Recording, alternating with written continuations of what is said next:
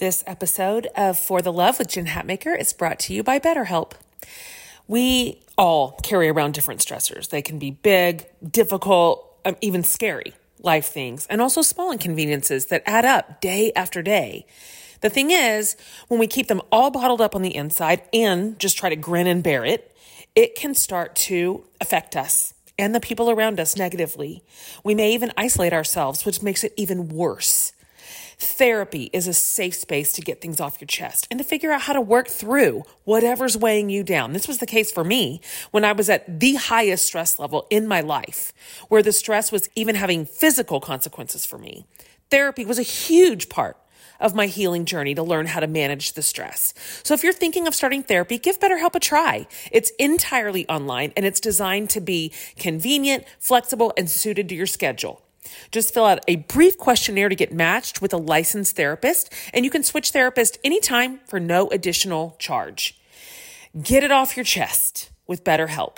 Visit betterhelp.com/forthelove today and get 10% off your first month. That's BetterHelp, HELP.com/forthelove. Is your child struggling with a specific subject or need help with homework? Are they asking questions that you're not sure you can fully answer? IXL Learning is an online learning program for kids. It covers math, language arts, science, and social studies. IXL is designed. This program will improve your kids' grades. Studies done in almost every state in the country. The kids who had IXL are consistently doing better. Powered by advanced algorithms, IXL gives the right help to each kid no matter the age or personality. And it doesn't have to eat up all your time. One subscription gets you everything for all the kids in your home, pre-K to 12th grade. So don't miss out. 1 in 4 students in the U.S. are learning with IXL. IXL is used in 95 of the top 100 school districts in the U.S. Make an impact on your child's learning. Get IXL now. And listeners can get an exclusive 20% off IXL membership when they sign up today at IXL.com/audio. Visit IXL.com/audio to get the most effective learning program out there at the best price.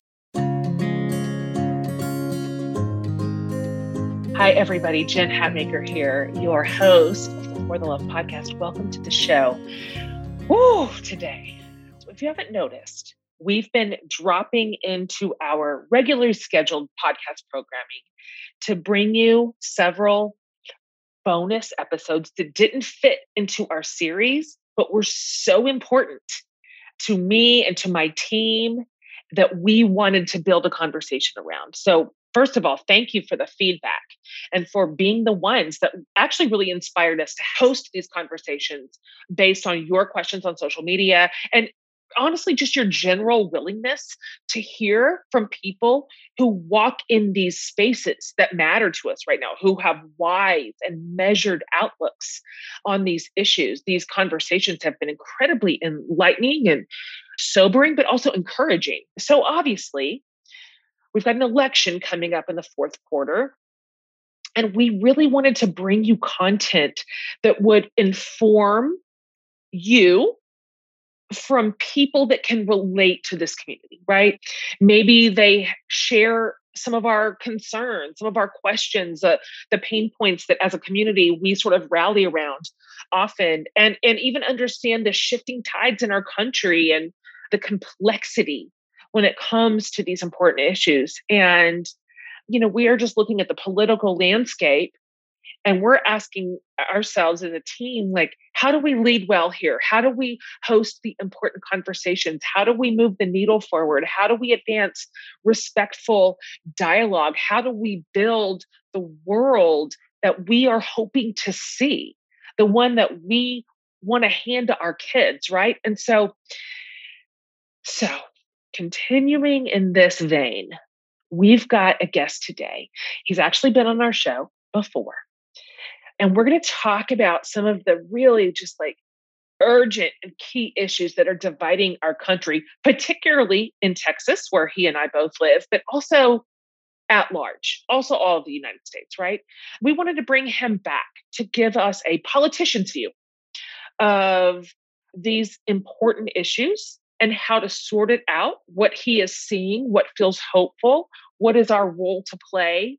And so lucky us, we have today former U.S. Representative Beto O'Rourke on the show today to talk to us about all of these things. We're going to place a little emphasis on voter rights, that super important conduit in order to not just have our voices heard, but counted. That is the primary way that we make a difference, right? He is just, he's the best and he's great. And I hope you follow him. Beto's pretty passionate about a lot of things, but particularly about expanding voting rights. And he makes this very clear in the interview, but not just for like his political party, everyone. Like whether you're a Democrat or Republican or you aren't affiliated with a party at all, it doesn't matter.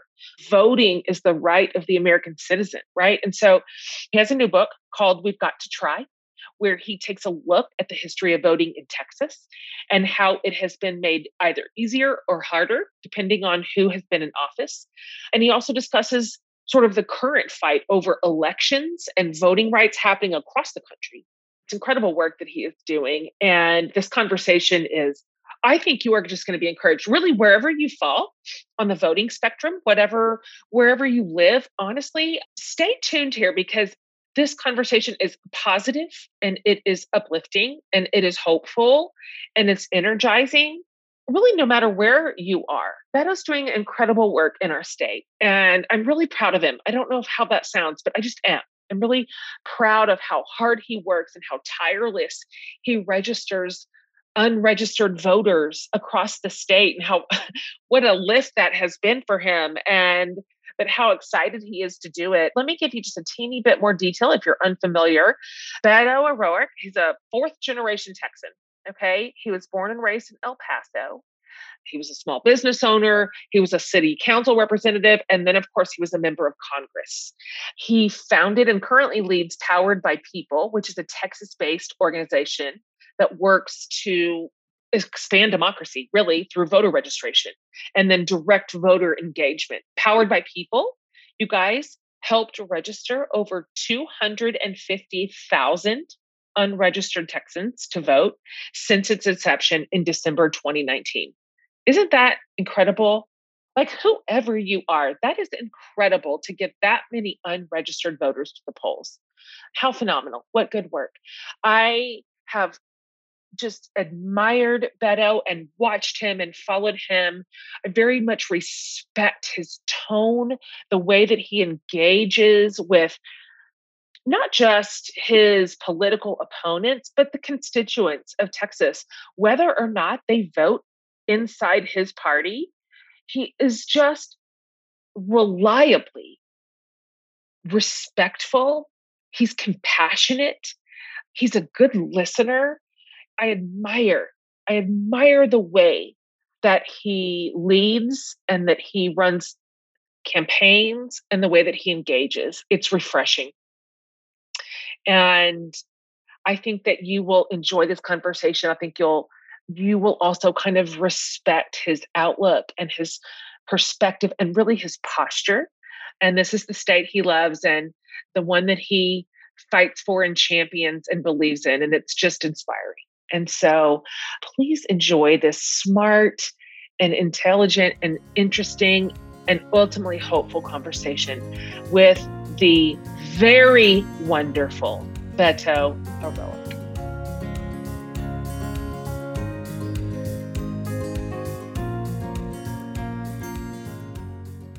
Let's go. Let's just jump into it. Thanks for your time. I am so happy, Beto, to welcome you back to the For the Love podcast. Thank you so much for saying yes to this.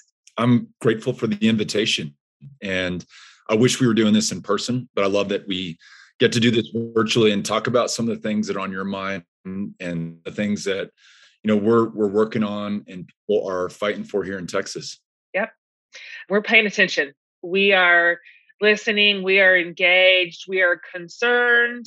We even have the hubris to be hopeful.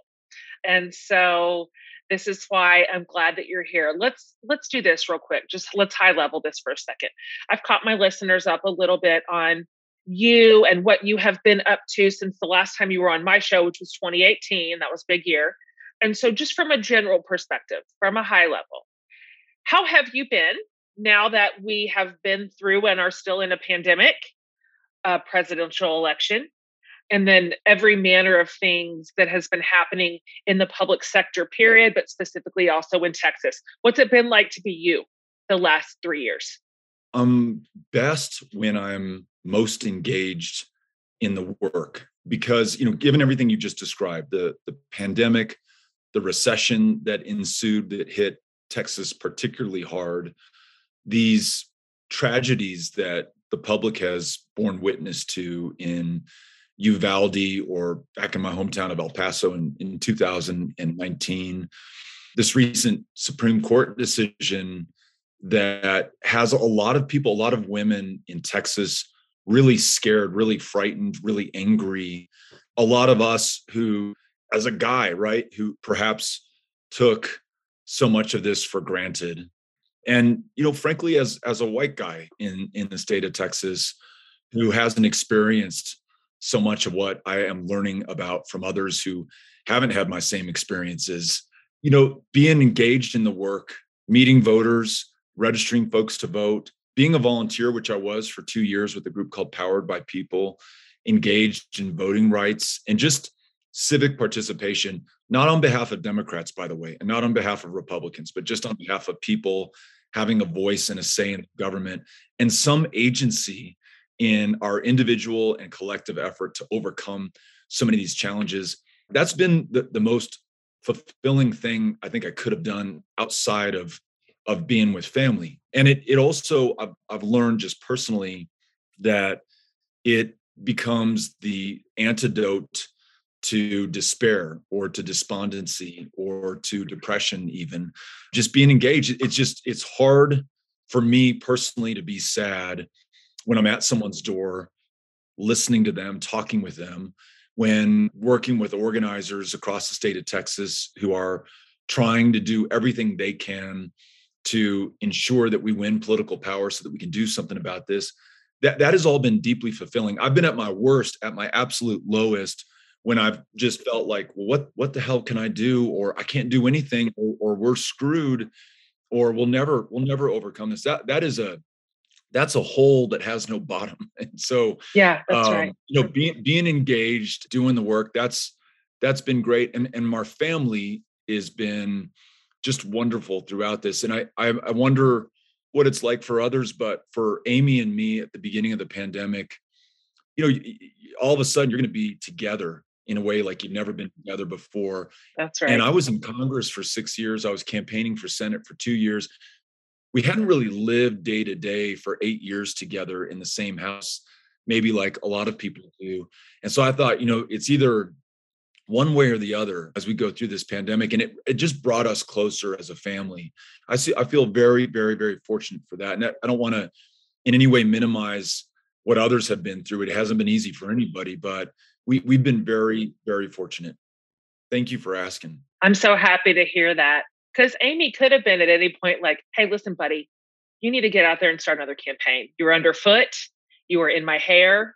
You need to get busy to another like political hobby. And so I'm glad to hear that you stayed in her good graces. Yeah.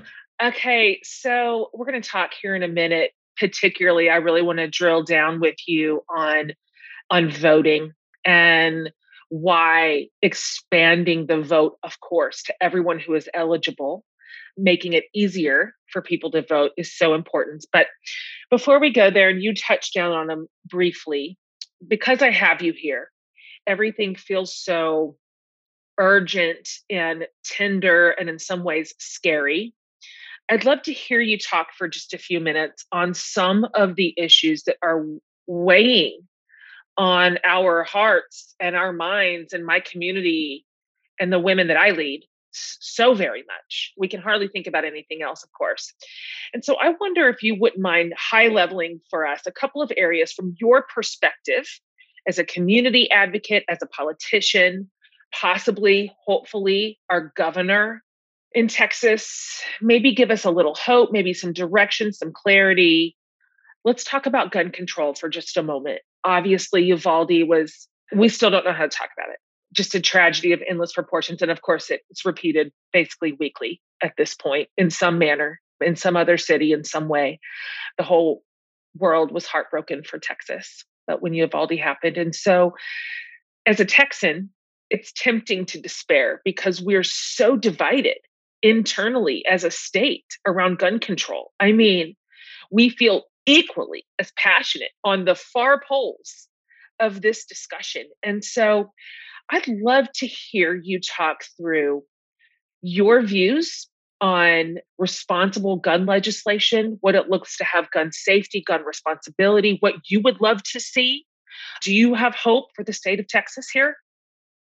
I have a lot of hope. You mentioned this at the outset of our conversation that some people are even summoning the power to hope right now, and I do think it's an act of courage to be hopeful, because there's every reason in the world not to be, given the news and all the things that you just described. And after Uvalde, knowing that these 19 beautiful, beautiful, beautiful children were shot and killed in such a terrible way, that their two teachers who did everything they could to protect and save the lives of those kids lost their own lives in the process, you can say there's just too much evil in this world, and who are we to stand against it? You also might be tempted to succumb to this idea that this is just our fate in Texas. 23 people murdered in El Paso in 2019, the kids killed at Santa Fe High School, Sutherland Springs, in a church and a house of worship of all places, Midland, Odessa. Of course, it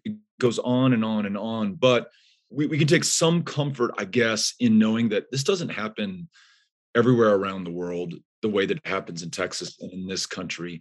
And we are not inherently evil or That's bad right. or violent or bloodthirsty. It may have something to do with other factors that contribute to this. The fact that an 18-year-old, for example, can go in on his birthday or near about and buy two AR-15s and hundreds of rounds of ammunition.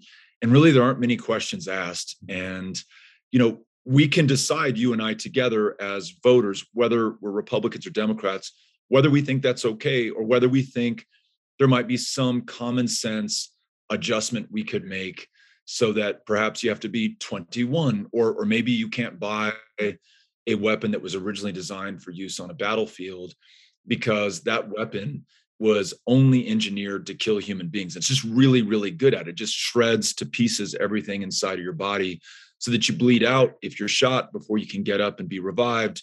These are legitimate conversations that we can have. And Jen, I was in Hondo, Texas, right next to Uvalde. I'd been in Uvalde the day after the massacre there. I had stayed in Hondo. I was on a run that morning, and I saw a guy watering his lawn, and he motioned for me to come over. And as I came over, he had his Confederate battle flag, ball cap on. And, this is a little bit of a conservative part of Texas. And I thought, well, I wonder how this conversation is going to go. And he said, "I just saw you on the news, Beto." And I said, "Yeah, I'm here in your community. I'm just so sorry for what you all have been through. And I just want to be helpful." And he said, "I've got a bunch of guns in my house. I have an AR-15." He said, "But I also have a junior at Hondo High School. And I worry about him, and what's happening is not right. And we got to do something about this." And I mean, who knows where that conversation could go, but this guy, if I was just judging him by his ball cap, he and I aren't going to have anything in common. But he's got a kid in high school. I have two kids in high school. That's We right. both care about their lives. We recognize that we kind of won the lottery in some way, that our kids, completed the year unscathed. But that might not be the case next year. And if we invoke our power of empathy, we feel to some degree the way those parents feel who lost their kids, and knowing that we got to do something. So I don't think this is an issue that breaks along partisan lines or gun owners versus non-gun owners. I think this is one where our values as humans, as Texans, as Americans, can really come through. And we can do some common sense things like a universal background check or a red flag law. This is stuff that most of us agree on. So I am hopeful. That's right. Bipartisan support just in the constituency is pretty high. We agree on this. We all want to send our kids to school and have them come home safely, whoever you are. And so I'm hopeful around that one too. I feel incredibly disoriented about Roe. as do most of the women under my leadership and in my community. Genuinely not something that we thought we would see. This felt like settled law, 50 years, double precedence at the Supreme Court level. This reversal to states, it's scary in a state like Texas, particularly, and the others like us, which for us, we knew that that would mean an immediate cancellation of agency, autonomy over your body, your future if you're a woman, and frankly, the men and the boys. That means that they also don't have a choice in what their future looks like with that partner. And this is tricky because, I came up originally through sort of a faith space. That was where I cut my teeth and that was where my leadership originated. And as I've gotten older and grown and my perspective has changed and I've grown up, my kids have grown up, I've just expanded and evolved in a lot of ways, things that I believe in, ways that I think about humanity and possibility and rights. And so it's interesting because, as you know, we have a group of people looking at this sort of reversal, if you will, of Roe and rejoicing and saying that this is a wonderful win and 50 years coming. And there are other of us who feel like we're taking such a step backwards and it feels scary that if this is the sort of autonomy on the chopping block, what else? What's next? Right? Like, what is now possible if we have this precedent to revert rights to the states? Then, just based on where you were born, where you live, where your grandparents lived, you may now be facing an absolute cancellation of what we thought were established rights. It's overwhelming. Can you talk about this decision a little bit from your perspective, and how do you see it, and what are you hoping to see? What, if you're elected as Texas governor, what would it look like, for example, in our state? First of all, I love everything that you just said, because you are describing how difficult and challenging an issue this is. Because I don't think people come to this from a place of malice. They come from genuinely held personal beliefs. And there are some who believe that life begins literally at fertilization, at conception. And there are others who look at the science or the legal precedents in this country and, look at things like viability. And, those are conclusions people have arrived at through their religious experiences, through their life experiences, through, their reading of the science on it. And I think I begin with the humility of understanding that I'm not here to persuade anybody or to change anybody's mind or point of view. What we should really be focused on is how we do the greatest good for the greatest number of people who we live with in the state of Texas. And as you just pointed out, for millions of women to lose the ability to make their own decisions about their own body, and to acknowledge that no woman makes a decision about her pregnancy frivolously. And you, as I, have probably, especially since the Dobbs decision, heard countless stories from people, very personal, and no story like any other that I've heard that helps to explain just how dangerous a decision this is. And I'll give you an example. We were in Katy, Texas, week before last, and we were there with young people and people of all ages who were organizing to go knock on doors for the campaign. And a woman came up and she had her child 4, 5, 6 months in the stroller. And she said, I grew up an evangelical Christian, very, very pro-life. And what changed my mind and my understanding of this was I became pregnant with my son, who you see right here. And it was an incredibly difficult pregnancy. And the only thing that got me through was knowing that I had the choice, knowing that I had this option. And it fortified me and it gave me strength. And it also, and I don't know if this is the right word, but it gave her this additional power of empathy to understand what other women in a similar situation have been through and how some could have chosen to terminate their pregnancy. And it may have replaced judgment that she felt about them with an understanding and a compassion. And it was really beautiful. And so there are so many stories like that. Elevating those stories and honoring people who feel differently than we do by listening to them and respecting their point of view, and then finding the common ground, I think is a great place to start. When I share with people that as Texas has, over the last decade, closed so many reproductive health care clinics, it has not only made it harder for women to get an abortion, it's made it harder to get a cervical cancer screening That's right. or family planning help or the ability to see a doctor at all. And partly because of that, we now lead so much of the world in the rate of maternal mortality. That's right. And for Black women, the rate is 3 times as high. We lead the country in both the rate of teen pregnancy and repeat teen pregnancy because we make it hard for people to make family planning decisions or to get family planning help. So as governor, I want to make sure that we restore the protection for this right. I don't think the right has to be restored. I think the right is inherent. It's universal. We look back to 1776 and this declaration about these inherent inalienable rights that we all hold.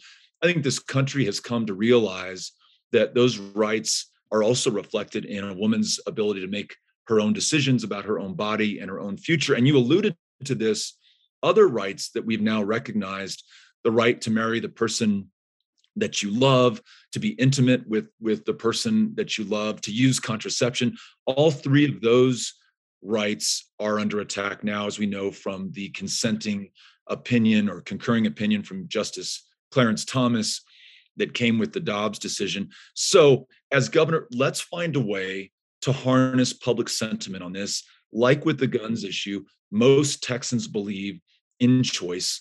They want to make sure that we respect this precedent and these rights. Let's find a way to enshrine that legislatively through executive action where that makes most sense, and to always do so in the most respectful way possible that always acknowledges that not all of us are going to agree on every part of this, but we've got to do a better job of treating one another with the respect and dignity that we're owed as humans. And in this case, in Texas, that's the women of Texas. That's right. You have led very well on this. You set a good example. You're a good model on what it looks like to dialogue across ideologies and convictions and to do so with respect and to be a good listener. I've always appreciated that about you, as we steer into campaign season and it's just so vitriolic. And of course, we're all just exhausted just to death of it. And so it is refreshing to see you, to watch you, the way that you engage with Texans, even those who are probably never going to vote for you. And yet you host those conversations with the same degree of respect. I appreciate your deep understanding and compassion around marginalized communities, particularly in Texas, but everywhere, knowing that you and I, to some degree, almost entirely, you entirely, and me almost, if I was a man, have been centered our whole lives. We are privileged and we are the centered voice. We're the one in the room that generally gets to be heard. And I have Black kids. I have a kiddo in the LGBTQ community. I come at this not just as an activist and as a leader, but as a mom. As I look at the groups that are marginalized, who generally bear the brunt of the legislation that you and I are talking about. So can you talk for just a moment around some of the legislation we're seeing regarding trans rights right now, specifically in Florida and Texas? These bills they don't just feel shocking to me, they feel cruel and unusual. So I wonder if you would walk us through your thoughts here and what do you think that we can do to make sure that every single kid, however they identify, can be supported and safe in their schools, in their homes, and frankly, in their lives? Yeah. Such a good question in the way that you asked it about the cruelty that is inherent in these policies. I don't fully understand it. I don't think, for example, that Greg Abbott, the governor of Texas, that he wants to hurt kids or that he wants to hurt transgender kids or that he wants to destroy these families. I don't think he wakes up in the morning wanting to do that. I don't know then why he has issued this order that essentially puts a target on the back of these families. And essentially, for those who aren't familiar with this, in Texas now, parents of transgender kids are being targeted for investigation for child abuse. And as you know, Jen, in Texas, if that accusation is sustained, not only is that child, the transgender child, taken from those parents, but so is every other child in the household, because that household is now deemed to be unsafe for those kids. And what you and I both know from meeting so many of these parents is it's hard to find a more loving family. Parents, it's tough being a mom and a dad, just period. Okay. But if your kid is trans, helping them navigate these middle school or high school years, which are already tough to begin with, and you're going through this transition, there is so much extraordinary love in that household and so much patience, so much grace. And I'm just in awe of these parents. And I've met so many of them. And to meet them and to meet some who are actually under active, child protective services investigation, knowing that at the conclusion of that investigation, their kid that they've raised for the last 12 years might be taken from them. They may never see them again. It is just absolutely heartbreaking. And the only way I know to meet that now, and you do such a great job of this, is to elevate their individual stories. If we just say transgender or trans kids or this policy or that policy or this talking point or that talking point, we may very well be talking past each other. But if you say, hey, I want you to meet this child who I just spent the day with, and they've got hopes and dreams just like my kids. Sure. They're an amazing guitar player. They have this beautiful, bright future. And all they want to do is really be left alone to figure out their own stuff and to contribute back to the world in some really beautiful ways. Let's let them do that. So where this cruelty came from, I don't know. I don't know if it's to score political points or if there is profit in fearing the other, but we got to get past that, because I don't think that's who we are as Texans. Our values, we are a strikingly independent people. We cherish our freedoms. And to have the government come in to our families and tell us what we can and can't do and how we may or may not raise our children or help our kids in a situation like this one just does not seem like a very Texan thing to do. So yeah, let's share each other's stories. And then, at some point we have to act. And I think some of this anti-gay and anti-trans legislation is really important, but then the power of rhetoric and making sure that we all remember that Texas is a big, big state. It's big enough for all of us. And we're really proud of the people who make Texas so successful and so strong. So I'm glad you brought that up, because here's a community very vulnerable. They don't have lobbyists and advocates and people spending big money on political campaigns to advocate for them. So they're very easy to kick around politically. And so we need to stand up for them. So thank you for doing that. Absolutely. Let's talk about voting a little bit. The whole thing, the process, the registration, mail in.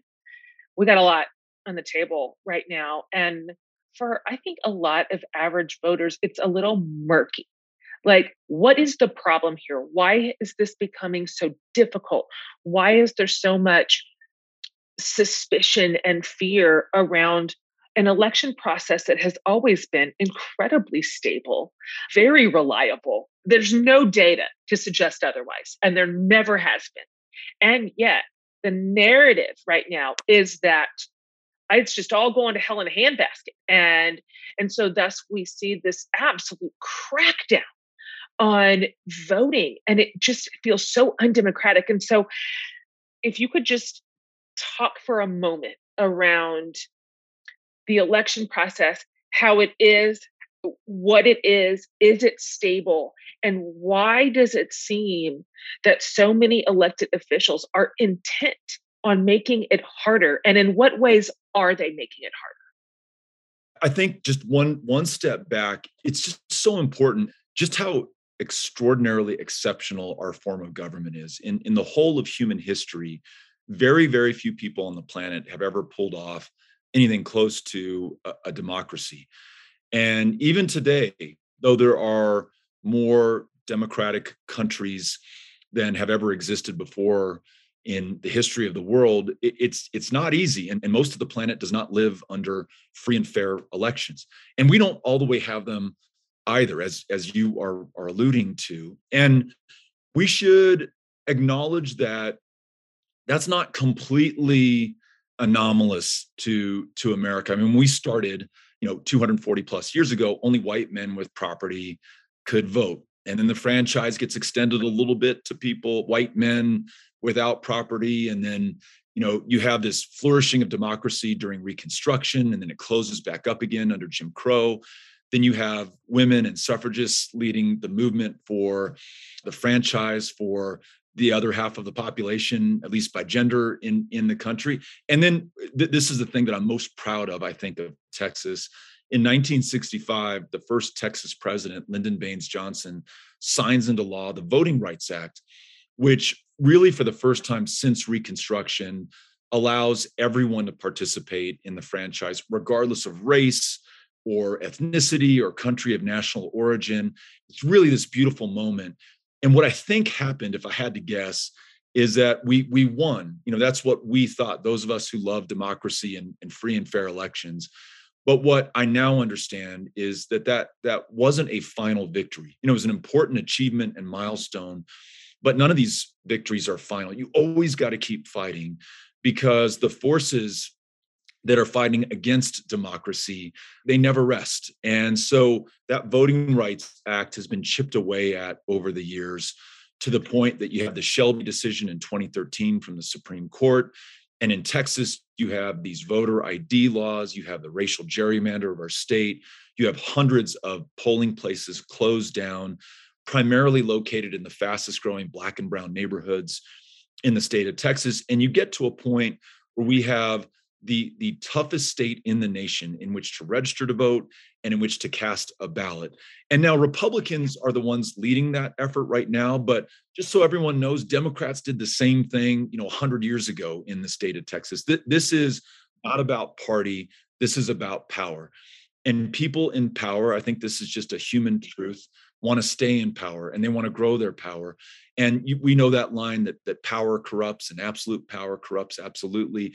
The more power you get, the more power hungry you are. And I don't think any human or any party is immune to that. The beauty of our country is you have all these checks and balances and these laws that are supposed to protect democracy. But you're right, it is under attack unlike any time during our lifetimes, at least.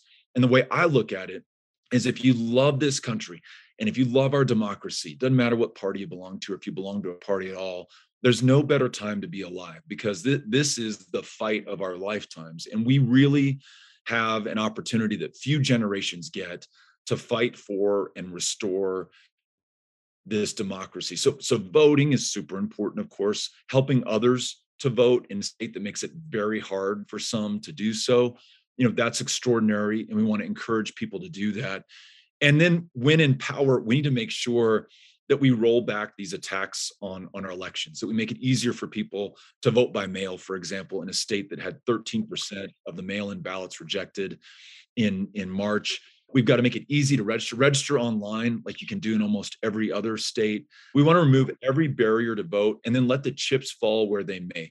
Whatever the people of Texas choose, that is the wisdom of the state, and let that stand. Right now, it is so contorted and contrived that you really have to do some extraordinary things, including massive voter registration drives, massive volunteer pushes to reach voters and help them connect to that right they have as Americans to decide who's going to represent them and the course and direction that this state and our country will take.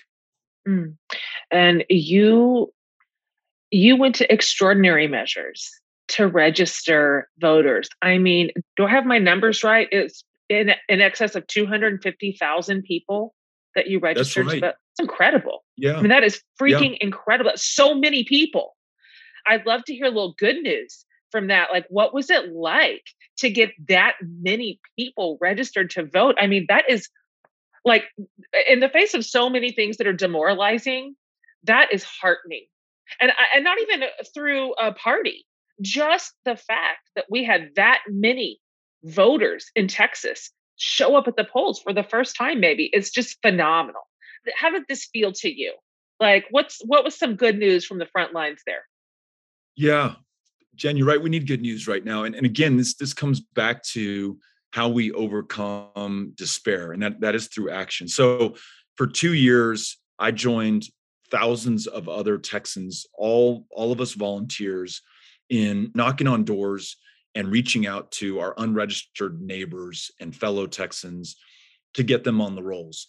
And a unique dynamic in Texas, you don't see this in many other places, but to register voters here, you have to become what is known as a volunteer deputy registrar, or a VDR. And each separate county, we have 254 in Texas, that you want to register someone in, you have to get certified as a VDR in each one of those counties. Oh So I went gosh. to dozens of Texas counties, personally went down to the courthouse, got certified as a VDR, took the test, got the certificate. And then I could go knock on doors and I could meet people, and I could just, I'd ask open-ended questions. How are things going in this community? Tell me about your neighborhood. How are you all doing? Tell me what the pandemic has meant for you and your family. And then as we talked about things and we talked about how we want things to be better, I'd say, probably the best, most powerful way for you to make the changes that you're talking about is to vote. And I know that you're not registered. I'm here to help you if you'd like to get registered. So having those one-on-one conversations with people and giving, I guess, each other some hope that there's a way to overcome this moment or to meet this moment, that's empowering. You were talking about agency earlier in light of the Dobbs decision. And we all need that agency right now. We all need to know that we have a role to play. There's something that we can do. We're not merely witnesses or bystanders or on the sidelines. We're in this, and getting registered to vote, that puts you in this. So for the people we met, for all the volunteers who found a calling by going out and meeting their fellow Texans and getting them on the rolls, it was such a hopeful thing. And it also provides, I think, the answer to this effort to disenfranchise so many Texans by literally meeting that by bringing hundreds of thousands onto the rolls. And there are millions left to go out there and meet. And the great news is, in our campaign, we now have 77,000 individual volunteers who are out there going door to door, making phone calls, doing the work. So we're going to grow those numbers day after day, month after month. It makes me very hopeful, very encouraged. It does me too. What also makes me hopeful, I've got a 24-year-old, 22, 20, I have all the ages. But these young voters are exciting. They're mobilized, they're motivated, they're paying attention, they're engaged. They are light years ahead of where I was when I was their age. I am stunned by their capacity to be highly engaged civically. And so I look forward to them going to the polls and the way in which they do. My daughter phone banked. I mean, she's in it, That's and great. it's exciting to watch. I think we've got a really phenomenal generation coming up behind us that I'm super hopeful about. I think they're going to do amazing things. One last question. As you mentioned, we're coming up on midterms here in Texas. Of course, we're coming up on a huge election for our state. And it can be tempting. I know you understand this. You probably come up against this every day. It can be tempting for us, just as voters. We're just ordinary. We're not fancy running for governor like you. We're just voters in our little towns and our little streets, to kind of look around and just go, oh, what the hell? I mean, it's just everything is so dark and it's so divided and it's so polarized and it doesn't matter. This is a tricky one in Texas because we have trended one direction for a really long time. And just to go, I mean, why even bother? Why waste my time? Texas is going to do what it's going to do. And then at a national level, though, too, like just to imagine that change is impossible. And what's your pep talk to the demoralized voter who feels disempowered and maybe even a little hopeless? I was just in Fort Worth on Juneteenth, and I got to walk in this Juneteenth march with Opal Lee. And I know you know who she is, but for those who don't, she's known as the godmother or the grandmother or the mother of Juneteenth, which is now a nationally celebrated, federally recognized holiday that commemorates the day when General Granger on June 19th, 1865, read essentially the Emancipation Proclamation in Galveston, Texas, almost 2.5 years since Abraham Lincoln had issued it. It had been that long before enslaved people in Texas knew that by order of the president, they were free. So here's this 95-year-old woman who's walking 2.5 miles. And, Texas, Jen. I mean, it is 102 degrees. It's blazing hot. It is humid. And she's walking every step of that. But her story is so powerful to me. She was born in Marshall, Texas, in East Texas. And in the 1930s, her family moved to Fort Worth, and her African-American family, her dad had the audacity to buy a home in a white neighborhood. And on June 19th, 1939, a white mob comes and burns her house to the ground. And it gave her this idea and this understanding of Juneteenth, not simply as a celebration of what happened in 1865, but a recognition of the continuing struggle. We're not there yet. She understood at a very tender age. She was just a kid in 1939. And she made it her mission to ensure that more Americans, including Americans who look like me and had a different life experience than hers, understand that. And so, throughout the course of her life as an educator, as a civic leader, as somebody in Fort Worth, she was doing that work. And then she started literally walking to Washington, D.C. from Fort Worth. And at this point, she's in her 80s, trying to get national attention for this. And she prevails upon then President Obama and following that President Biden. And ultimately, she succeeds. But you just think about 1939 to 2021. So it was recognized last year, to where she is today. If Opal Lee can overcome those kinds of challenges in their lives, and if your house were burned down by a white mob and you're a young Black girl in Texas in 1939, you might be forgiven for saying, what, I give up. I'm never going to overcome this. It's way too powerful. But for her to have that persistence and determination and courage and discipline, who are we? Essentially, who are we to give up in the face of the challenges that we see today? I actually say, we must count ourselves lucky to be alive at this moment with so many challenges. Few people get the opportunity to meet these challenges and to overcome them. And Jen, I love how you always or so often frame things through your kids. I look at it the same way. Our kids, whether they're in their 20s or in my case, in their teens, at some point, they're going to look back on you and me in the year 2022, and they're going to look at how we did against all these challenges. And we want them to be proud of us. We want them to know that we didn't give up. We didn't give in. We stood up to be counted, and we did the work that was necessary. And ultimately, we won. We don't know when, and we don't know how, but we know that we've got to try, right? And that was one of the things Opal Lee said. I said, I got a chance to meet her last year, and I said, when you started walking to DC, did you think you were going to win this recognition for Juneteenth? And she said, honestly, I didn't, but I knew I had to try. And I love that spirit. So, you certainly have that. And so many of the people who listen to you, watch you, follow you, they have that spirit as well. I think it's incumbent upon all of us to share that with as many people as we can in our lives, because people need that right now, right? They need something to fight for, something to be a part of that's bigger than themselves. And it's incredibly powerful thing. And it definitely overcomes the despair. So Yes, thank you for asking. And thanks again for having me on. It's so nice to be able to see you and to talk with you and to hear you again. So much same. Thank you for that good word. It is the only thing that has ever mattered. And it has mattered, and it does matter. This is just our turn in history to hold the lantern up on the path. And it's good work, and you're doing it. And I'm so grateful to you for just keeping your foot on the gas in Texas, which is not an easy state. It's a good state, but it's not an easy state to lead in the way that you lead.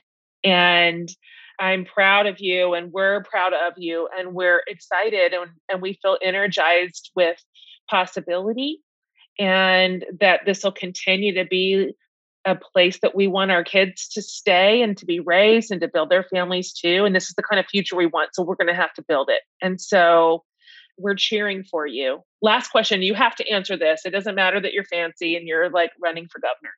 I asked you this last time. Everybody gets it. And I'm going to remind you of your answer last time, because you can't say that again. This is a question from a priest that I love. And she says, and you can answer this, by the way, however you want, like literally however you want. It doesn't have to be like, it can be earnest, but it does not have to be. Her question is, what is saving your life right now? And last time you said Amy. And so we're going to go ahead and assume she's still saving your life, but you have to give us a different answer. Music is. Yeah? Like what? There was this saying that was really true for me as a kid growing up. I was a weirdo. I was a misfit. I felt as awkward as a human being could be. And I discovered this community of punk rockers in El Paso, when I was in, my freshman or sophomore year in high school, and kids my same age making music who also were screwed up or messed up or weird or didn't fit in or didn't know why they were on this planet to begin with. And there was this thing people would say, punk rock saved my life. And it really, I think it really honestly did. And I've often thought I'm going to be 50 in a few months. I've often thought, well, I can't listen to punk rock anymore because I'm an adult now, and I've got kids who are teenagers, and yet that music and what it speaks to, and bands like the Clash, they're just these incredibly powerful universal themes. And there's a lot of power in that music. And my youngest, who's 11, has just taken up piano and drums and guitar, and he's just so gifted, and it's such a honor to be with him. And he and I have been rocking out in the basement recently. He's been teaching me how to play Metallica. We're learning the song One right now. I'm a big fan of John Doe and the band X, and so we're learning some X songs. But yeah, that it's just so good. You can get so consumed, obviously, in this really important work that we are all doing together, and you should be consumed by it. But there's also got to be joy. There's got to be joy in our lives. And for me, music is joy, and it's this wonderful outlet. And to be able to share that with my son has just been wonderful. And that is saving my life right now. That's so great. Thanks for being on today. I'm really glad to see you, and just excited about your leadership and thankful for it, and rallying for you and for Texas. And so any way that I can ever support you, support your work, you know where to find me. Thank you, Jen. It means the world to me. Absolutely. Have a great day with your family. Thank you.